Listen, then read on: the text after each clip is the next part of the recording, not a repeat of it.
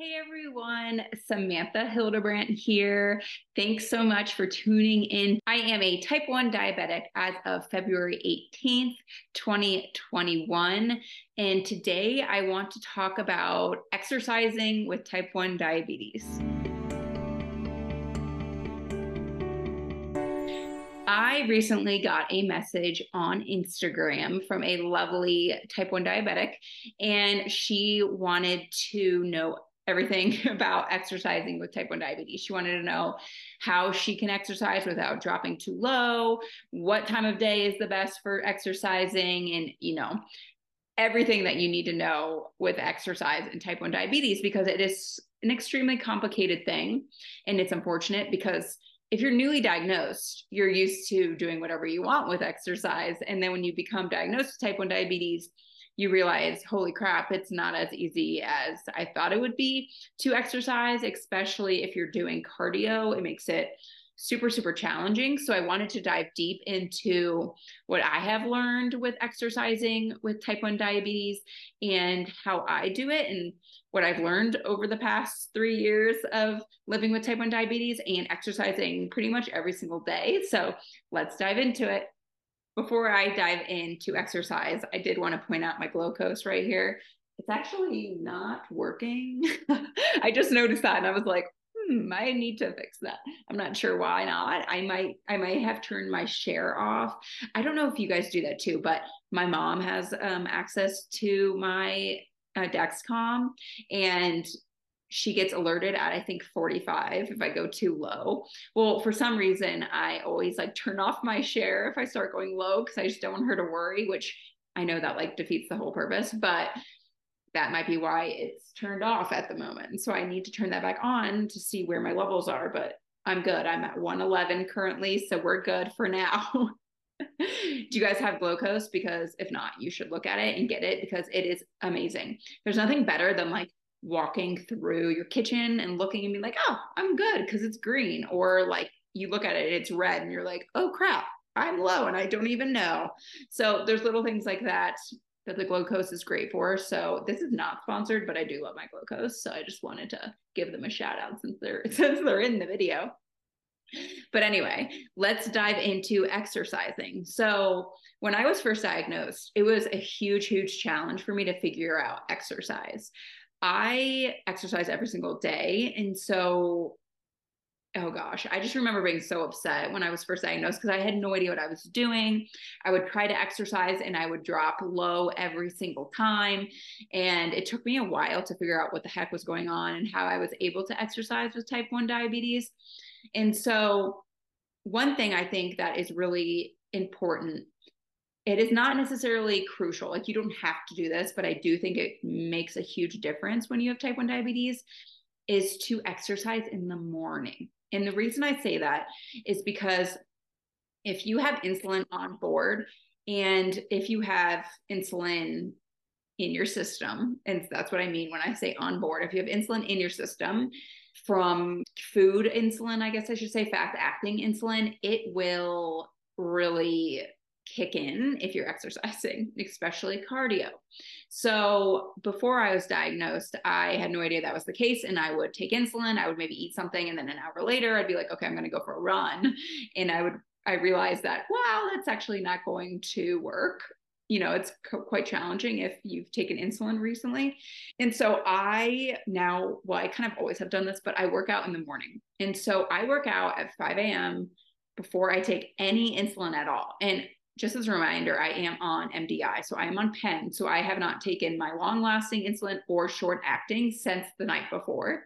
So it's usually like 8 to 10 hours that I have not had any insulin, which is a lifesaver when it comes to exercise. So that is my first tip, is really just exercise in the morning before you've had any insulin.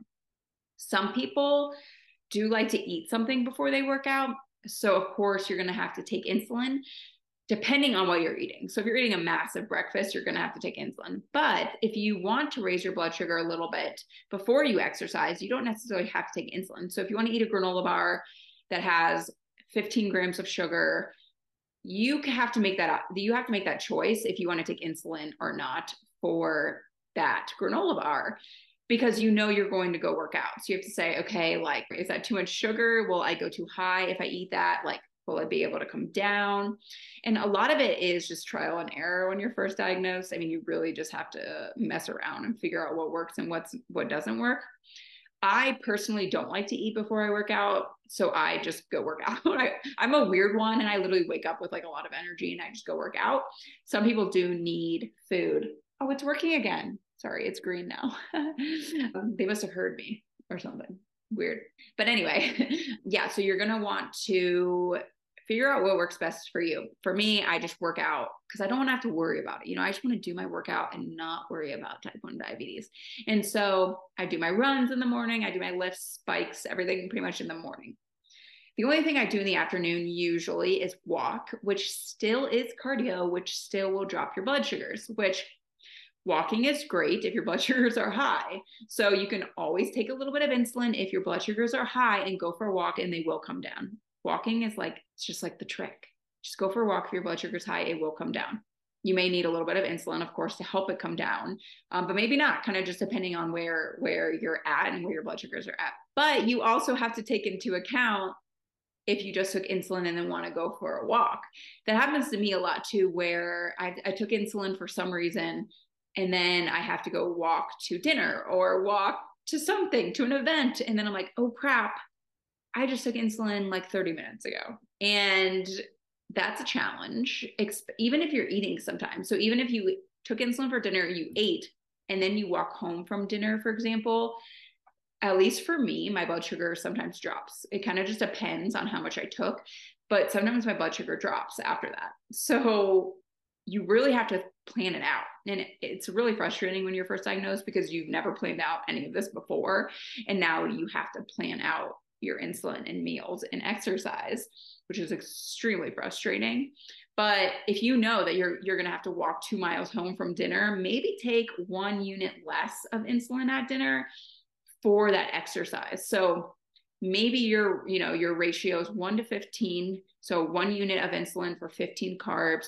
You're eating 45 grams of carbs. So typically you would take 3 units of insulin. Well, if you know you're going to walk 2 miles home, maybe only take 2 units of insulin and see how that works out for you. Or take the 3, see what happens. But I would probably recommend to only take 2 units if you're walking that far. If you're only walking like a short amount home, it might not make a difference. So it's just all about trial and error.